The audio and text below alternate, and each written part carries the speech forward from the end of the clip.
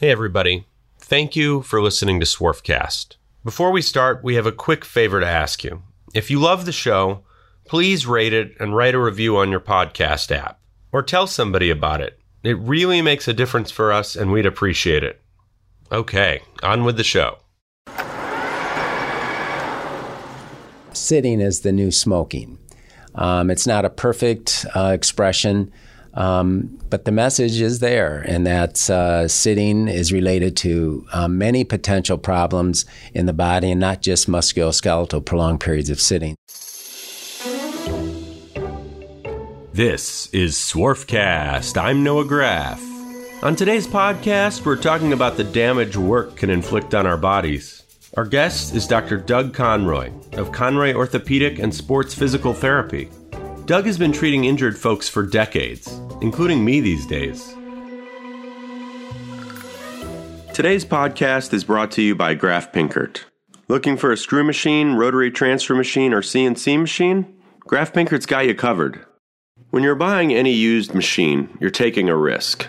So it's important to buy from someone who knows their stuff and who is going to give you straight information about what you're buying. Graf Pinkert is a family-owned firm that's been dedicated to selling great machine tools to the turn parts industry for 75 years. It specializes in the top multi-spindle brands, including Index, Schutte, Gildemeister, Tornos, ZPS, Acme, and Wickman.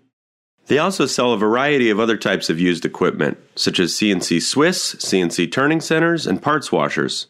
Machine tools are complicated. If you're going to buy one, you should go to people who are knowledgeable and committed to the industry. Learn more at www.grafpinkert.com. That's www.grafpinkert.com. Welcome to the podcast, Doug. We're with my physical therapist, Doug Conroy, Dr. Doug Conroy. Actually, presently, I am in physical therapy for an Achilles tendon. And Doug has treated everybody in my family, I think, at least 4 out of 5. Yeah, I think so. Over the last few decades. And today we're going to talk about various ailments that can be going on in the workplace and other things that we think the audience may be dealing with. So first, tell me what kind of physical therapy you do. So physical therapy is a broad field. My area of specialty is orthopedic and sports injury.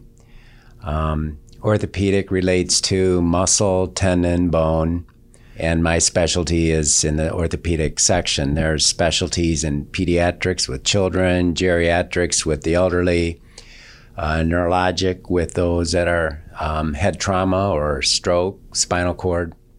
But the orthopedically involved patient is our specialty. Okay. And how long have you been doing this? What's your story? I've been fortunate to practice physical therapy for now over 35 years. We've been in business about 37 years, and I think I've been 40 years now practicing as a physical therapist. Hard to believe it's been that long. What made you want to do it? When did you know you wanted to do it?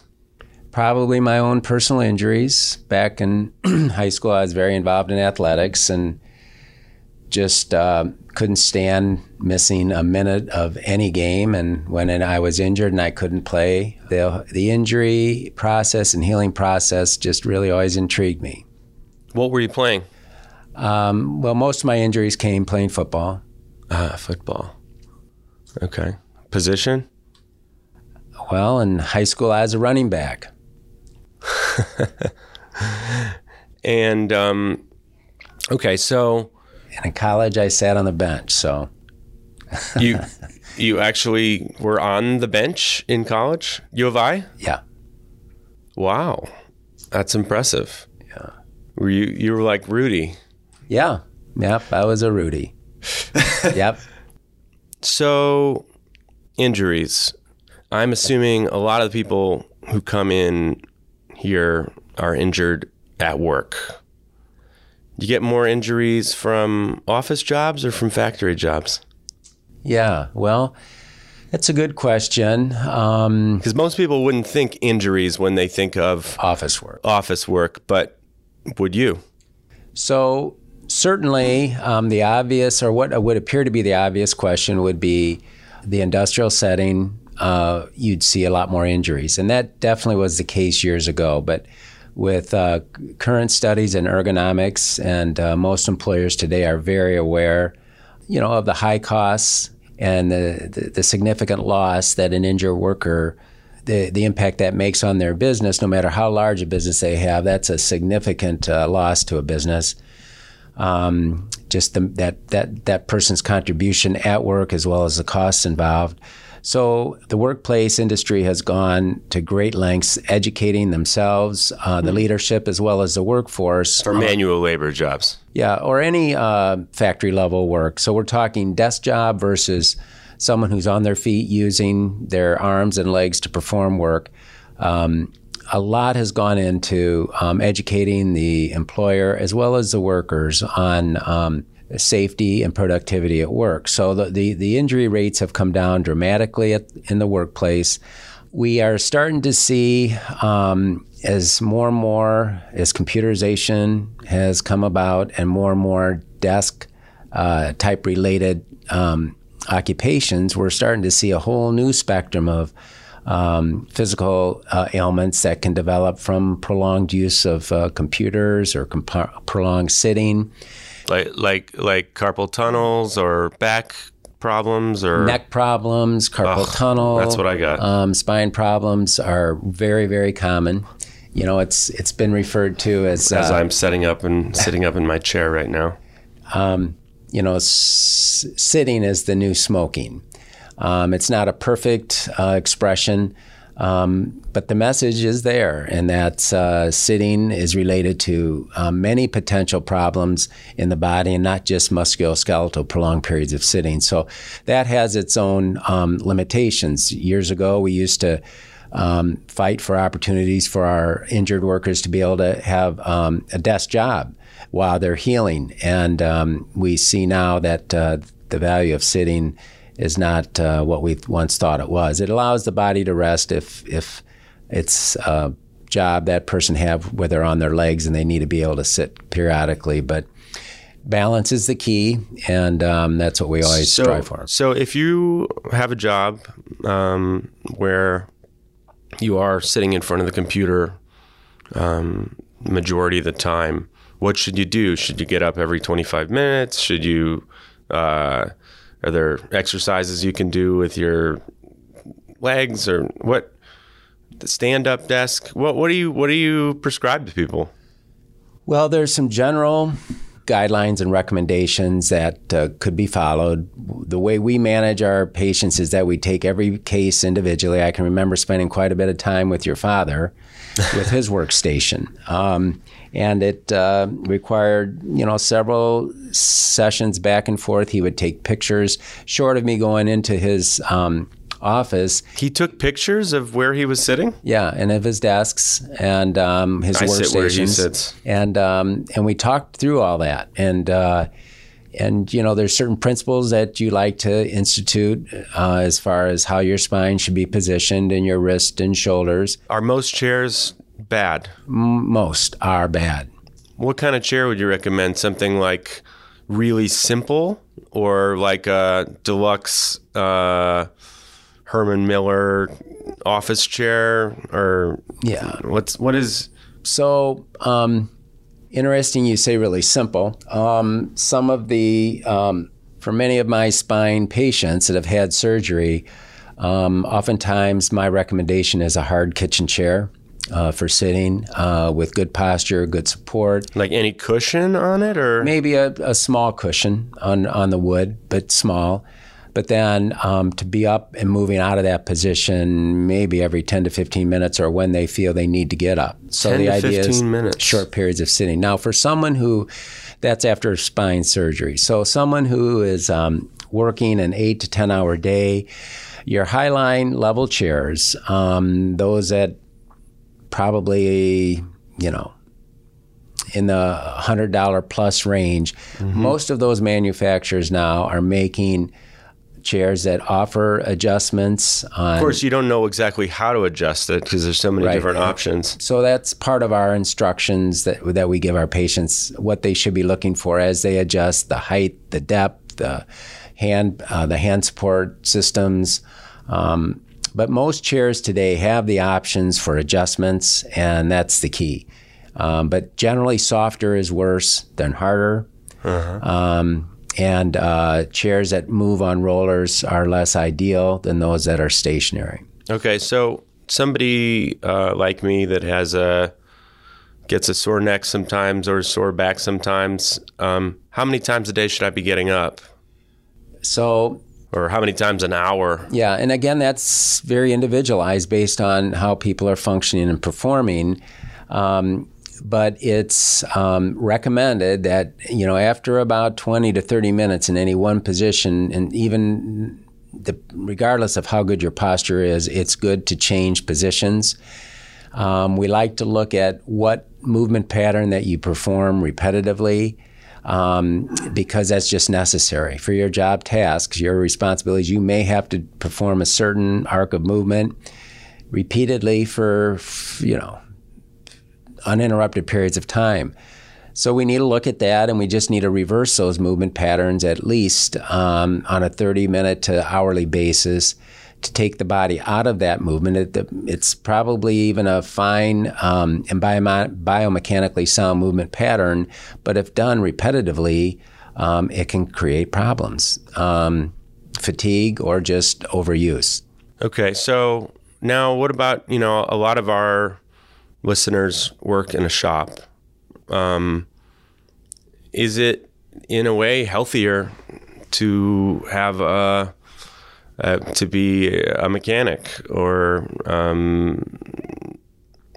machinist than work in an office? I would say yes, and by far. A mechanic that can be on his feet, moving into different positions, has the opportunity to use his whole body and all joints of his body in full arcs of motion. It's much preferred than someone who's sitting in a flexed position at a desk all day long for 20, 30, 40 years. Now, the risk we have with our mechanics is that there are times where awkward positioning is lifting stuff, or So for instance, having to reach into a tight position with your body twisted and awkwardly held. Sometimes there's no alternative to that. So the body can sometimes be sacrificed that way. The heavy, the sustained, or the awkward lift that a desk person is not exposed to, that person out on the floor is. So those are situations that we spend a lot of time trying to educate the employer and the worker. So who are you getting more of in here? People with desk jobs, or people with physical labor jobs? So when I first started, it was no desk jobs. It was all physical labor, all by a wide margin. I have to say that perhaps it might be more desk-related or computer-related. That is so interesting. Than the industrial. Is that because there's more people doing that? Well, probably there's more people doing that. There's far less work injuries than what we've had years ago. I would say that's probably what we're seeing. So what should somebody doing physical labor do to protect themselves? Certainly, make sure to sit every 25 minutes. Well, the body is developed in such a way that it should be able to tolerate an 8 to 10 hour day on their feet, as long as they have opportunities to move. Wear good shoes, opportunities to move, to listen to their body, and to be able to use different parts of their body to perform their tasks. What they have to watch, the first advice I would give to them is if there's any safety standards that have been established by their employer, take those to heart, listen to those, and follow those very strictly, because they were developed by people with training for their own good and for their own safety. So follow all those recommendations. The other point would be to listen to their bodies. They know when they're being put into an awkward position.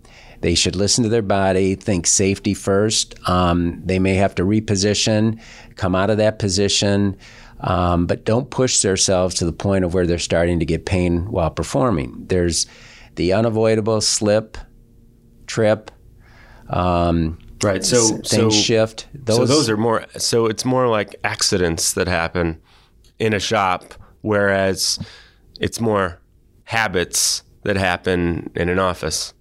Yeah, so it would be kind of a in the office. It's more micro trauma, overuse, cumulative, slow developing.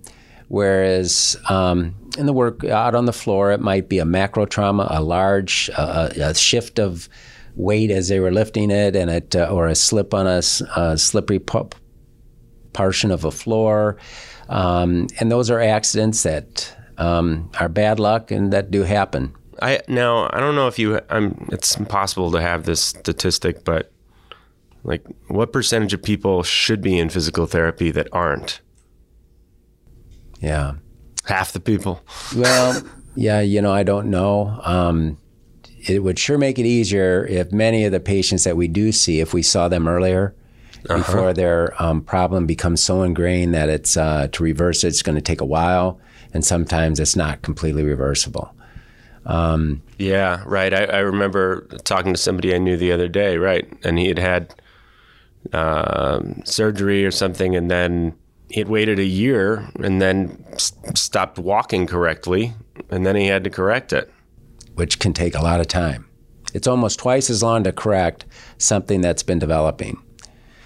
So if it's 6 months... scary. Yeah, it takes a while to reverse those patterns. Okay, let's shift this a little bit. Surgery, back surgery, knee replacements, meniscus. Are we getting too many surgeries? I know, obviously, everything is on a, person-to-person basis. Back surgery. Are we way overdoing it with back surgery? Because it seems like that's a pretty big deal. Back surgery is a big deal. Back surgeries have improved in quality, just remarkably, and a lot safer now. Much safer. There's the minimally invasive concept of going in and disturbing the natural body as little as possible. This microsurgery advancement. These are all very good developments, but we are finding, and the data is building, that there's been too many surgeries. Yeah, that's what I've heard. So definitely the trend in surgical management in just about every condition, not just orthopedics, is less is better. So all surgery now is geared towards minimal invasion, less time involved in the body, and conservative management first. So conservative management would be physical therapy. So unless there's been a specific injury with a break or a rupture, surgery is seldom the first option. Mm-hmm. And more and more physical therapy is tried first, or other conservative measures, and the outcomes are quite good. If the person's willing to work. It requires a compliant patient to get better with non-surgical means. They have to follow the recommendations for proper exercises, proper preventative strategies at the workplace or at their home to allow their bodies to heal. If they don't follow those recommendations, they aren't going to get better. And then they get addicted to painkillers, and yeah, that's a real problem. But less so as we speak. Really? You think the painkiller problem is getting better? Dramatically dropping in the medical arena. Well, you're saying that it's being prescribed less. Far less prescribed. Far less prescribed. Listeners, do you have an idea for a future episode of Swarfcast? Or is your company interested in advertising on the Swarfcast podcast? If so, please send us an email at swarfcastpodcast@gmail.com. That's swarfcastpodcast@gmail.com. I interviewed my first cousin once removed, who's an osteopath. And he said that the key when you get a knee replacement is you want to use as much pain medicine as possible right away. He said that it's the people that try to be conservative at first, those are the people that end up getting addicted afterward. Would you say that's the case? That's a school of thought, for sure. The key is to read your patient, to get them moving as soon as possible after surgery. Right. So if you take the pain medicine, it can get you moving. If a patient requires that, to get them moving, walking, and home, and back to their normal environment, out of the hospital setting, then it's worth perhaps a short course of that. But it really requires close management by their prescribing physician, and physicians are on it. They're watching that, and they're definitely watching those that do need some help in the beginning with but definite plans. They're a little less liberal in their prescription. Not one size fits all. Not everybody is prescribed the same amounts.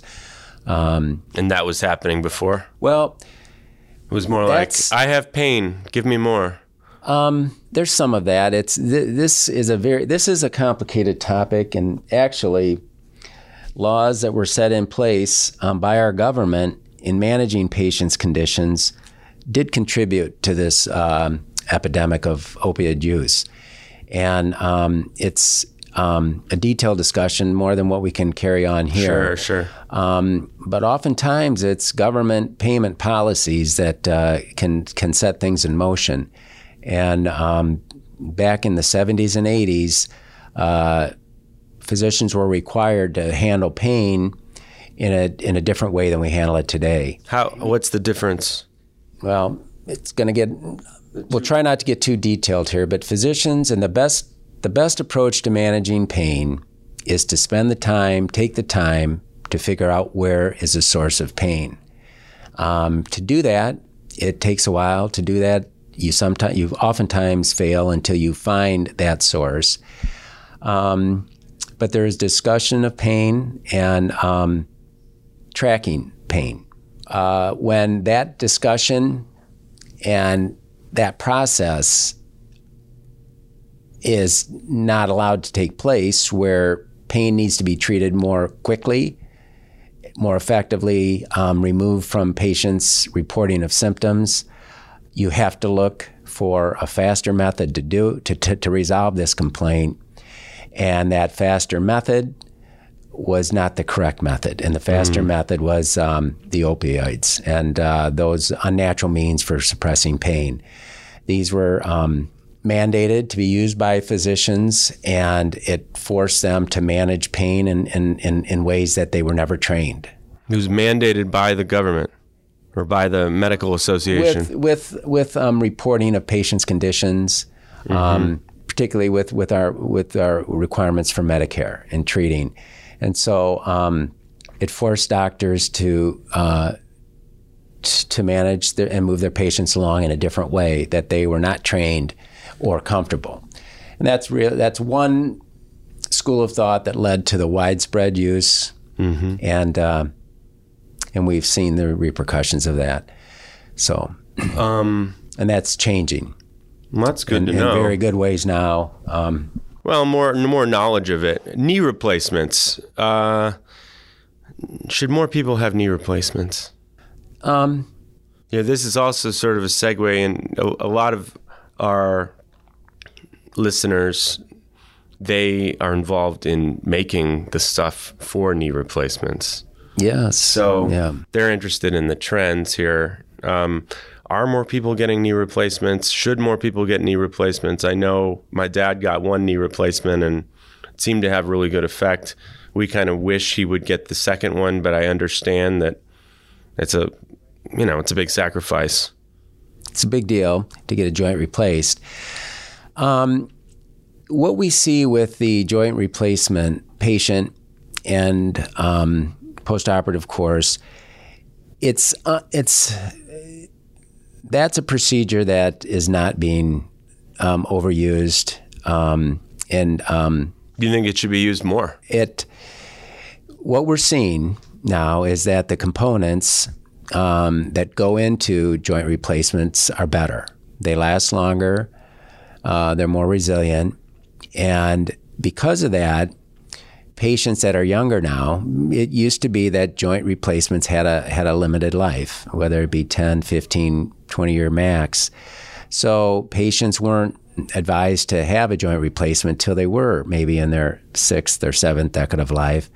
So they wouldn't outlive wear out their prosthesis and have to have it replaced, because that's not fun, nor is it the outcomes very good for replacing prosthesis that went into a joint replacement. So, but now the components... Oh, I see. So they only wanted to do it for old people because they didn't want to have to go in a second time. And to redo it after the components wore out. And they typically wore out 10 to 15 years. Depending. And those numbers improved over time. And now the components are of such a high quality that they can last longer. And so people... Like 20 years, 30 years? There's out there. And there's people now that are younger receiving joint replacements that are experiencing very significantly improved quality of life. And I can't believe some of the patients now in their 40s and 50s that are having replacements. But the beautiful thing about that is that their level of function improves so dramatically. Because they're not in pain. The overall benefit to their health is immeasurable, really. And so mental, physical, and emotional health, they have a new joint and they can perform and function. And so what we're seeing with joint replacement surgeries has really been very, very favorable. And the main criterion for joint replacement is that patient comes to the surgeon and says, I'm ready. It's not the surgeon saying, I can fix you, I can do this for you. And that's an unusual situation that we see in orthopedics anyway. It's usually the surgeon for like a back. Informing the patient, this is what you need, this is what I can do to help you. Whereas when it comes to a joint replacement, the surgeon is waiting for that patient to come and say, it's time, doc, I need this. And do you think that's good? It is, because you can't, to determine when is the right time for surgery, there's really not an image or a scan that can give you the absolute information. An MRI or a CT scan is essential for planning surgery, but it's not the determining factor in many cases when you should have surgery. The patient has a voice, and the patient has to have a very vital role in determining when that should be. With a joint replacement, it's never an X-ray or a CT that will determine when they have surgery. That's a factor, but the surgeon will wait till that patient says, my quality life has dropped. It's time now. I need something done here. I'm ready.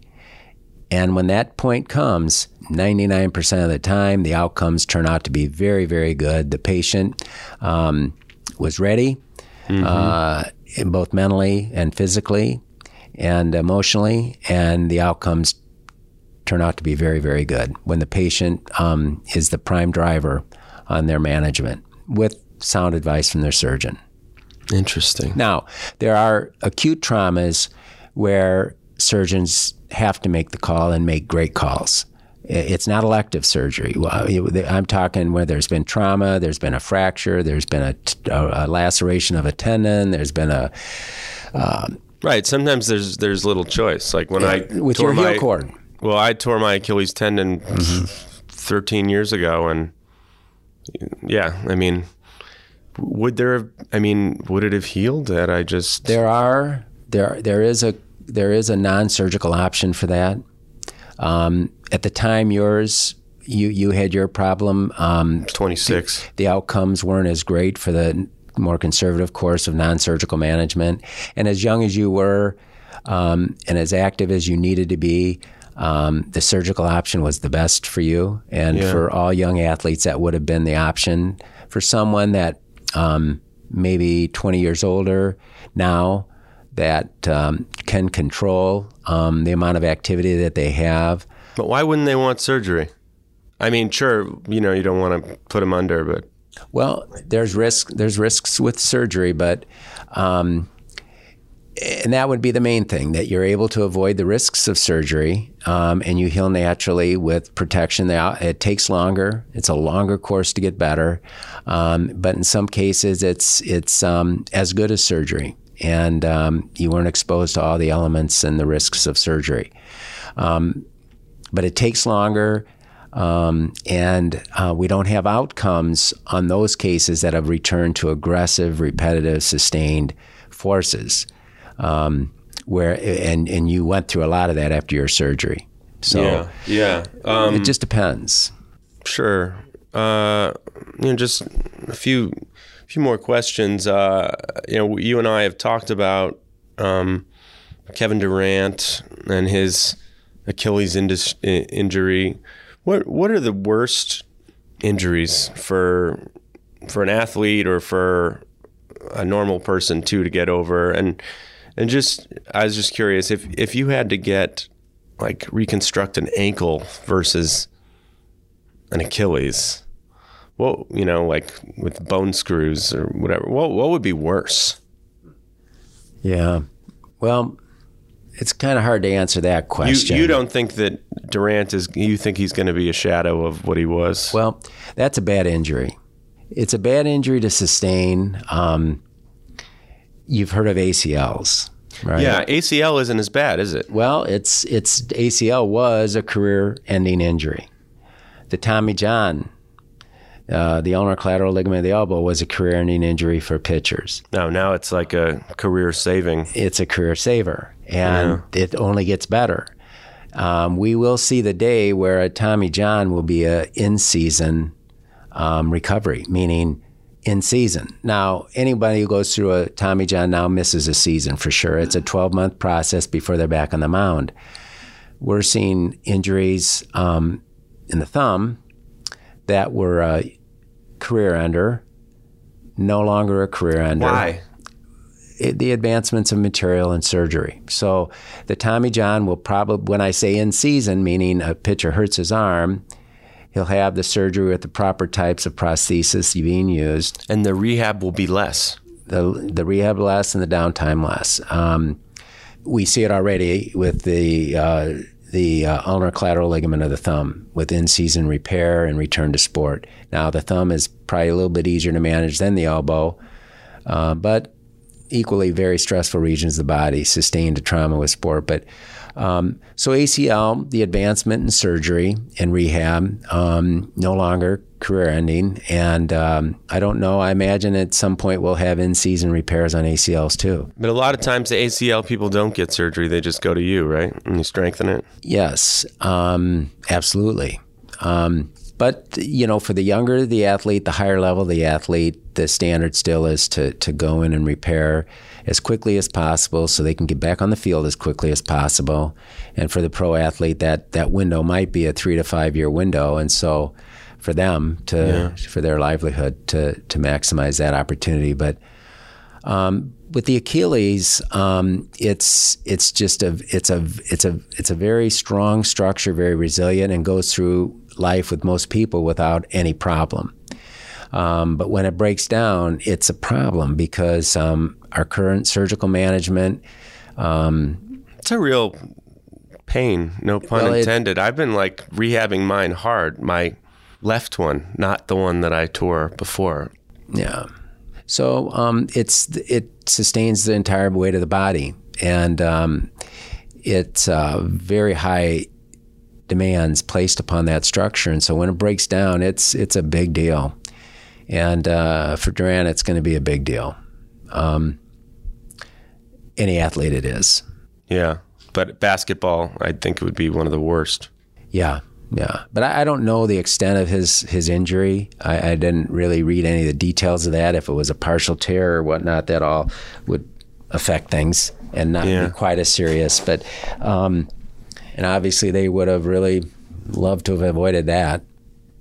Yeah. Well, It'll be probably the most scrutinized set of MRI images in modern medical history. What was missed perhaps on imaging. Where the imaging is not 100% sensitive or specific towards a condition. So the gold standard really is going in and operating to see what the extent of the injury is. So, imaging, and there's different qualities of imaging with MRI. So, would it make sense to get my Achilles image now? No. We wouldn't be able to tell anything. No. It wouldn't share any more information probably than what we have at this point.